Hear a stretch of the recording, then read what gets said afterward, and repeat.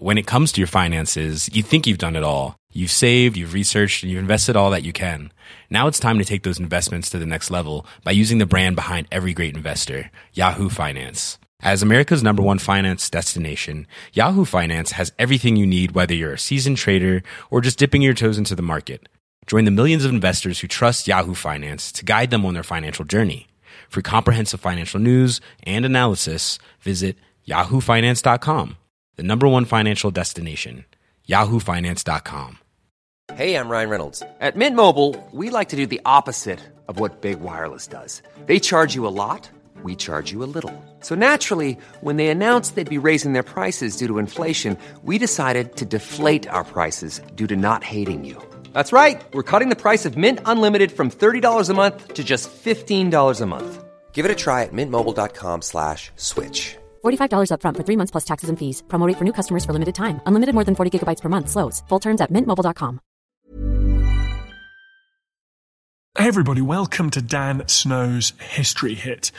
2 miles south of Hadrian's Wall is the remains of Roman Corbridge. This has the unbelievably cool distinction of being the northernmost town of the Roman Empire. Well, before you stop me, obviously the Antonine invasion of Scotland saw Roman forces march north of Hadrian's Wall, but this town was a enduring, bustling Roman settlement, and as such was the northernmost town of the Roman Empire. We're going with it. That's what the historians and archaeologists are telling us. It was so cool. And here to talk us through Roman Corbridge is Tristan Hughes. This is an episode of the Ancients podcast, our sibling podcast, available wherever you get your pods. Tristan walked around Corbridge, well, the remains of Corbridge, with the English Heritage Curator, Dr. Francis McIntosh. It's such a fantastic place. You've got to go and check it out. In fact, if you can't check it out because, for example, you're locked in your house indefinitely during this global pandemic, you can go and view Tristan's full tour and documentary, a much larger and fuller version of this podcast, at History Hit TV. Obviously, Tristan's made a fantastic program looking at Hadrian's Wall, the logistics, the settlement of the defensive structure, of which the wall was only one fairly significant part. Got to think about Hadrian's Wall as being a sort of defensive band across the north of England, a militarised region. Anyway, watch the TV, you'll learn more. So go over to historyhit.tv. We've just upgraded, relaunched. Thank you for all your feedback. Glad people can now finally watch it on Roku. It's all looking pretty good. The relaunch has gone very smoothly, very exciting. You can head over to historyhit.tv. You can sign up to join the world's best history channel. And then you can watch this documentary on Corbridge. But in the meantime, here's Tristan doing his Ancients podcast. Good to get him out and about. He needs to get away from his desk more. He's out and about in the northernmost town of the Roman Empire. Enjoy.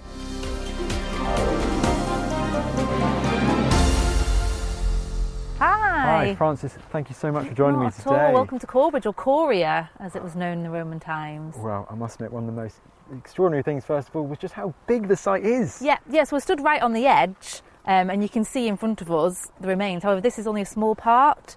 So Corbridge, Roman Corbridge, would have been around 50 acres, we think, so it would have covered all the fields surrounding us. And actually, this is a really good point to talk about how it's connected to the rest of Roman Britain. So over that hill there, Deer Street, the Roman road that ran north from York up to Hadrian's Wall and past Hadrian's Wall, came down that hill, crossed over the river that's just out of view, came up this field and then dog-legged and came into the site and joined what we call the Staingate, the east-west road that goes all the way through to Carlisle. And having these two roads right in the centre of this Roman settlement, is that key to why it's here?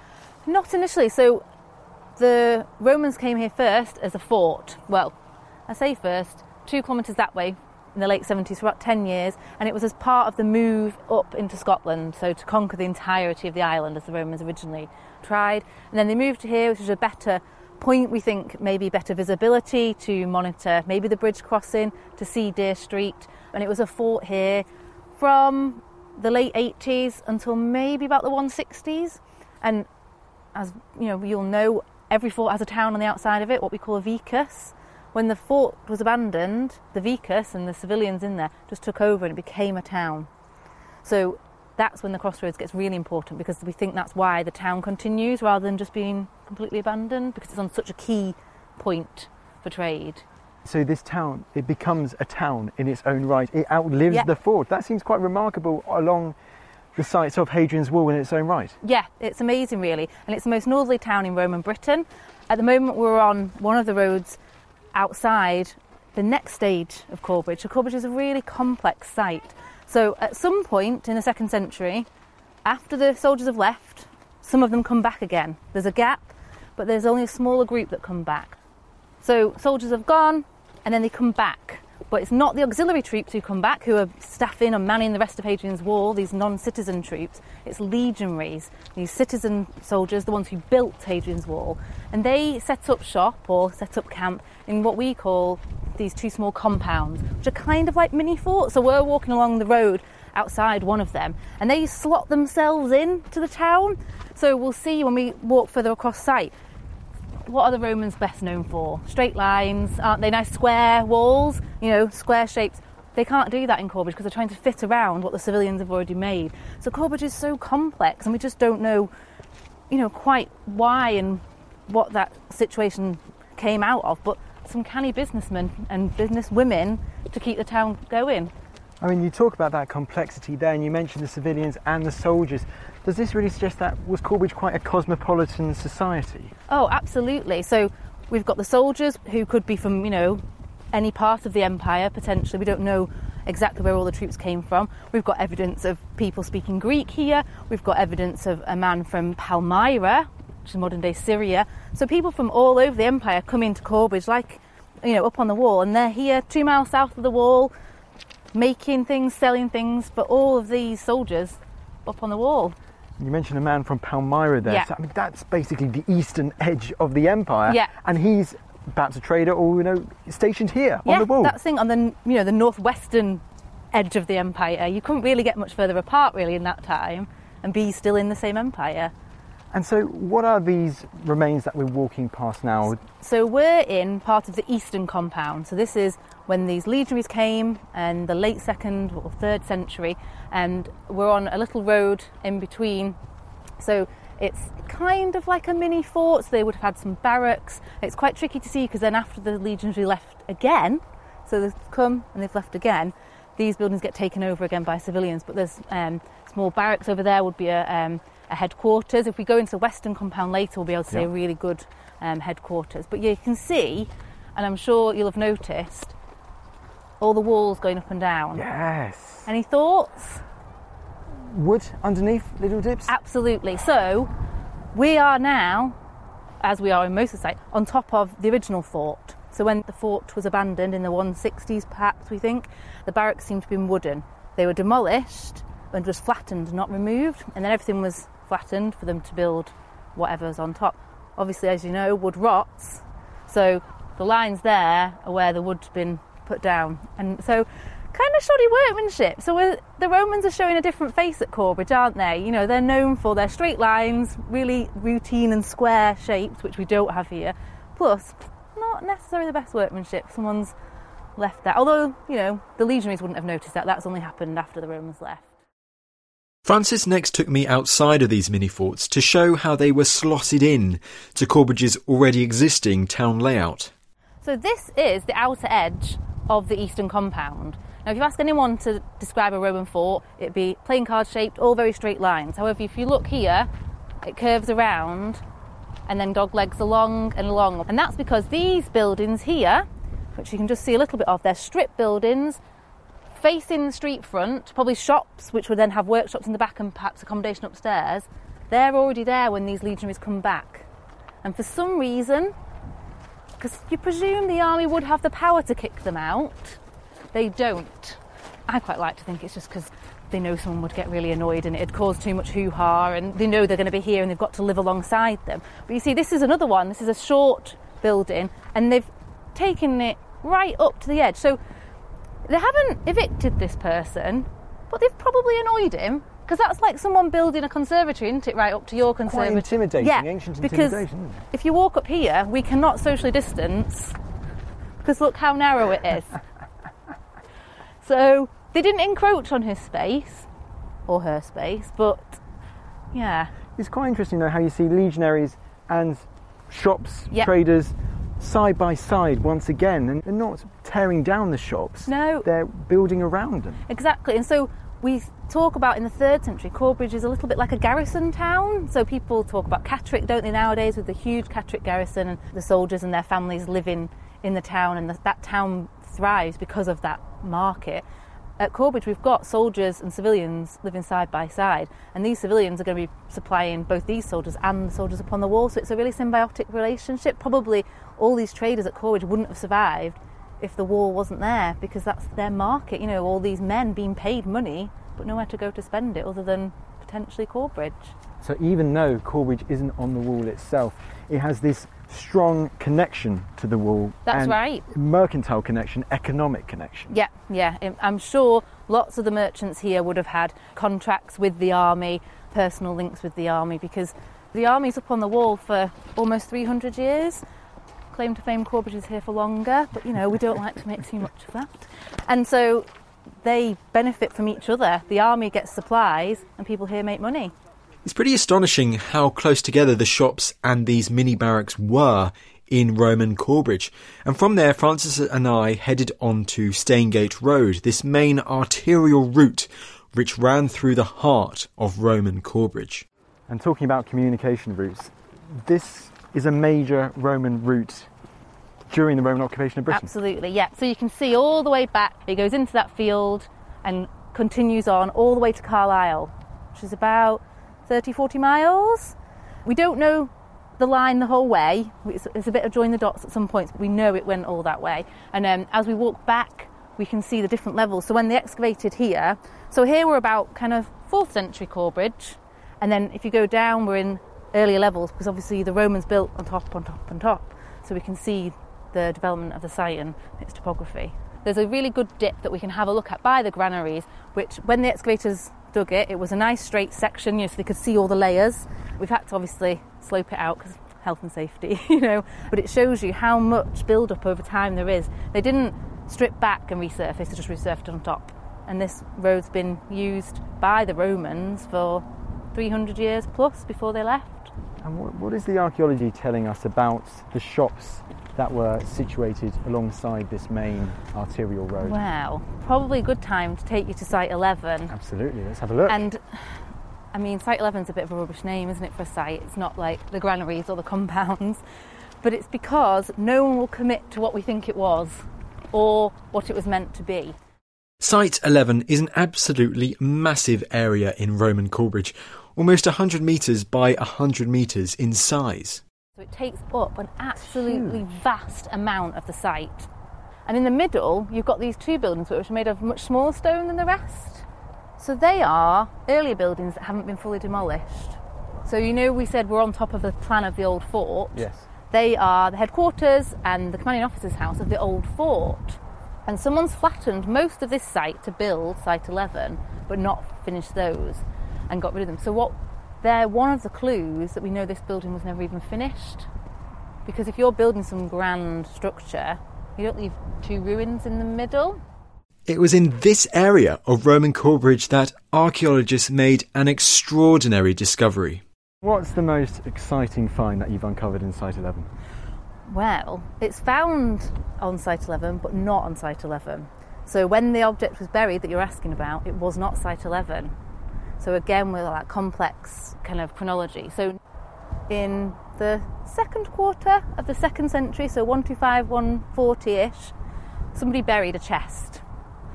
In that period, in the 2nd century, there were barracks around here, so we've got in our earlier fort, and underneath the road outside a barrack, someone, we presume a soldier, buried a chest, so about this sort of size, wooden chest with iron binding and leather cladding, and then filled it full of armour, the Lorica Segmentata, you know, that famous armour. I always say it looks a bit like an armadillo, with some personal possessions, with tools, with all sorts, and we call it very imaginatively the Corbridge Hoard.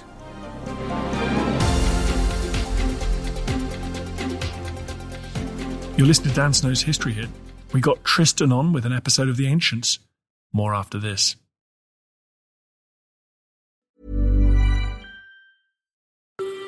Hi, I'm Matt Lewis, historian and host of a new chapter of the Echoes of History podcast.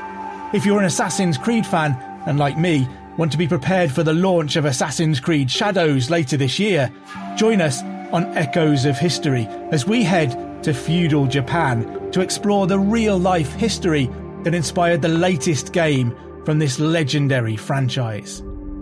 Learn about Yasuke, the African warrior who entered the trusted circle of Japan's most powerful warlord. Hear accounts of cultures colliding when Portuguese missionaries landed on Japanese shores. And follow Japan's journey through years of division and bitter warfare to unification at the dawn of the modern era. Make sure you catch every episode by following Echoes of History, a Ubisoft podcast brought to you by History Hit, wherever you get your podcasts. Hey, it's Danny Pellegrino from Everything Iconic. Ready to upgrade your style game without blowing your budget? Check out Quince. They've got all the good stuff, shirts and polos, activewear, and fine leather goods, all at 50 to 80% less than other high-end brands. And the best part? They're all about safe, ethical, and responsible manufacturing. Get that luxury vibe without the luxury price tag. Hit up quince.com/upgrade for free shipping and 365-day returns on your next order. That's quince.com/upgrade. When it comes to your finances, you think you've done it all. You've saved, you've researched, and you've invested all that you can. Now it's time to take those investments to the next level by using the brand behind every great investor, Yahoo Finance. As America's #1 finance destination, Yahoo Finance has everything you need, whether you're a seasoned trader or just dipping your toes into the market. Join the millions of investors who trust Yahoo Finance to guide them on their financial journey. For comprehensive financial news and analysis, visit yahoofinance.com, the #1 financial destination, yahoofinance.com.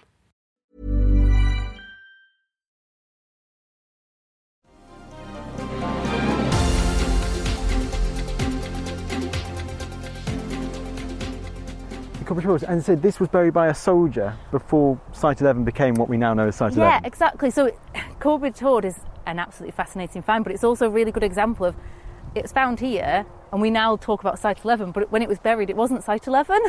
So it can confuse visitors. But there were barracks and streets underneath here before Site 11 was built, and we don't know why he buried it.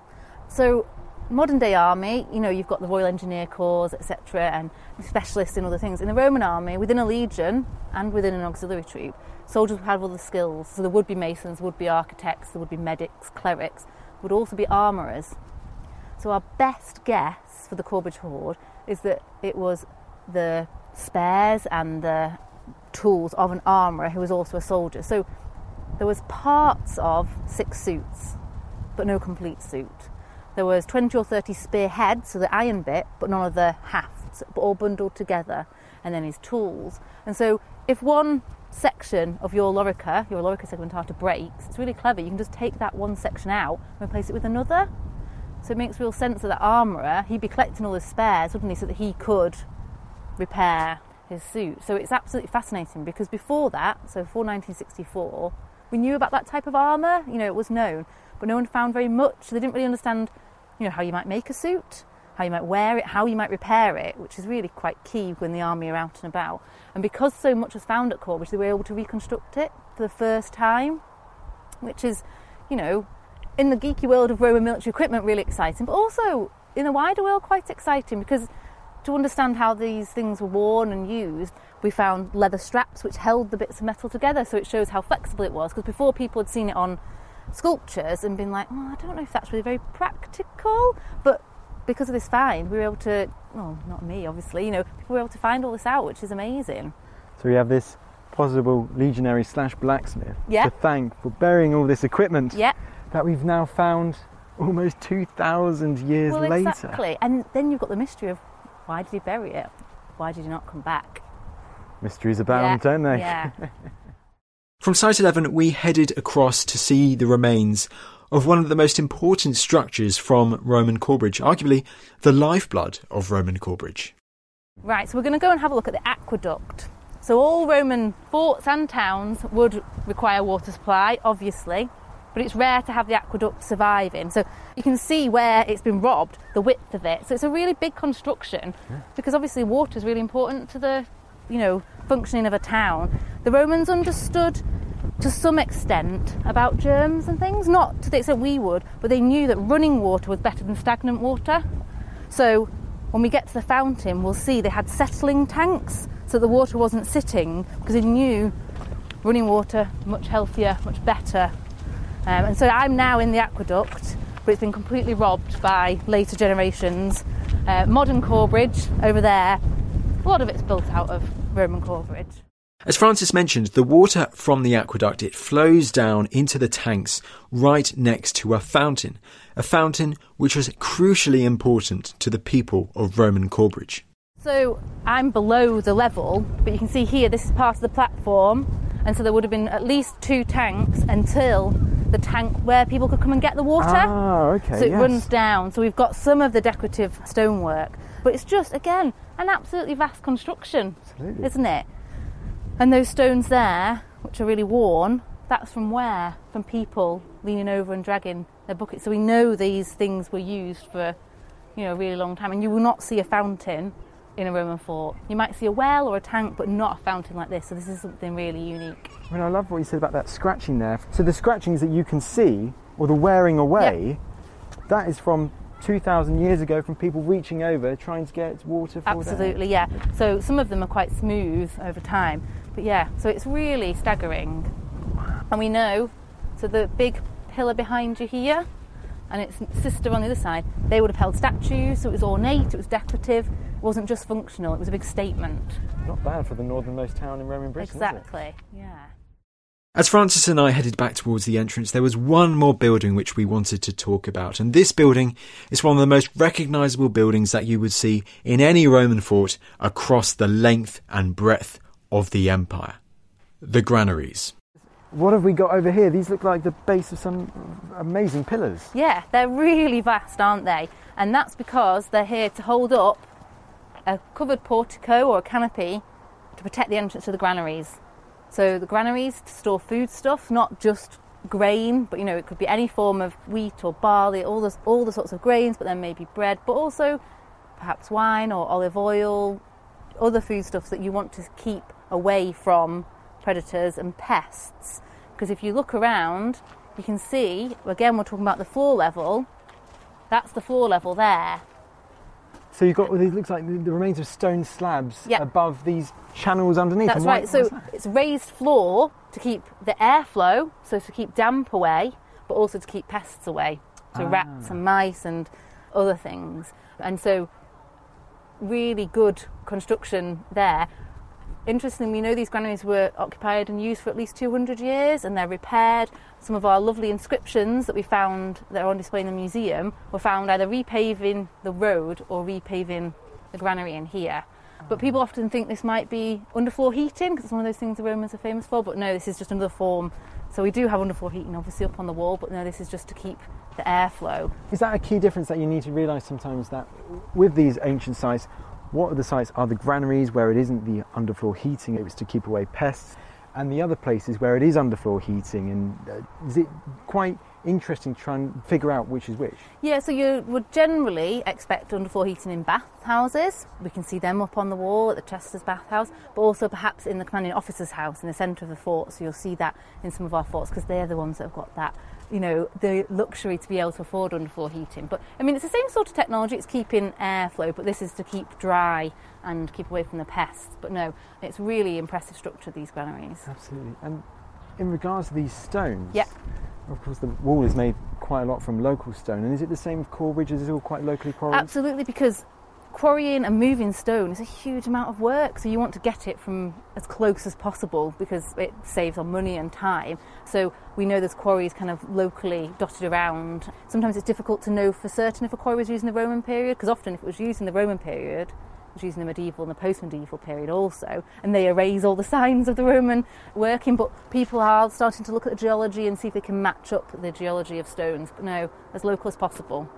Fantastic. And keep going over that way then. Yeah, so this is our eastern granary, and it's got a pairing with the western granary, and what's really nice along here is you can see the buttresses that have been built on both. So again, monumental construction. These were built to last. And what's really nice, if we walk along here, is you can see these windows, well, they're not windows, but through into the granite again to allow airflow. So really rare that these have survived in situ. So these are old Roman vents, as it were? Yeah. Brilliant. And because it seems to be a staple of Roman forts throughout Hadrian's Wall, South Shields also to the east, you have all these granaries, don't you? And it all seems to follow this quite similar design. They knew what they wanted to do when they were building these. Yeah, so if you went to a fort in Syria, say Barates or Palmyrin was based in Syria and then came over here and set up at Houses, you'd know exactly where everything was laid out. Because a fort was a fort was a fort. The commanding officer's house and the headquarters would be in the middle. Everything would be laid out on a grid system. And it's partly, I think, Roman efficiency, everything must be the same, but also it's quite sensible because if you got woken up in the middle of the night with an alarm, someone's coming, you're always going to know how to get out because you're always going to be stationed in a fort that's laid out the same. So it's good military tactics as well.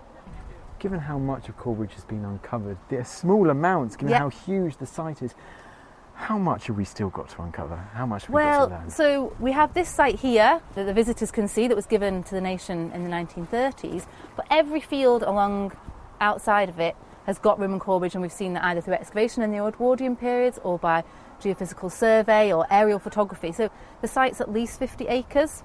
We know where some of the cemeteries are, so we know that's definitely edge of the town, but then in between where we know the town is and the cemeteries, there's a modern town which is maybe covering up some of that. So we really just don't know, it's just vast. That's very exciting to hear for the future. Yes.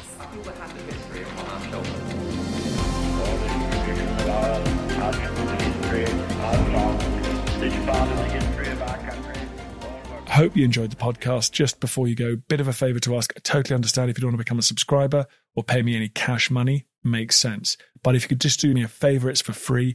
Go to iTunes or wherever you get your podcast. If you give it a 5-star rating and give it an absolutely glowing review, purge yourself, give it a glowing review. I'd really appreciate that. It's a tough world out there, law of the jungle out there, and I need all the fire support I can get. So that will boost it up the charts. It's so tiresome. But if you could do it, I'd be very, very grateful. Thank you. Hey, it's Danny Pellegrino from Everything Iconic. Ready to upgrade your style game without blowing your budget? Check out Quince. They've got all the good stuff, shirts and polos, activewear, and fine leather goods, all at 50 to 80% less than other high-end brands. And the best part?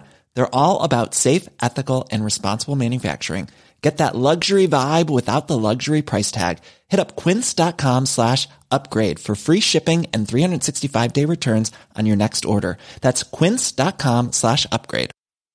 When it comes to your finances, you think you've done it all. You've saved, you've researched, and you've invested all that you can.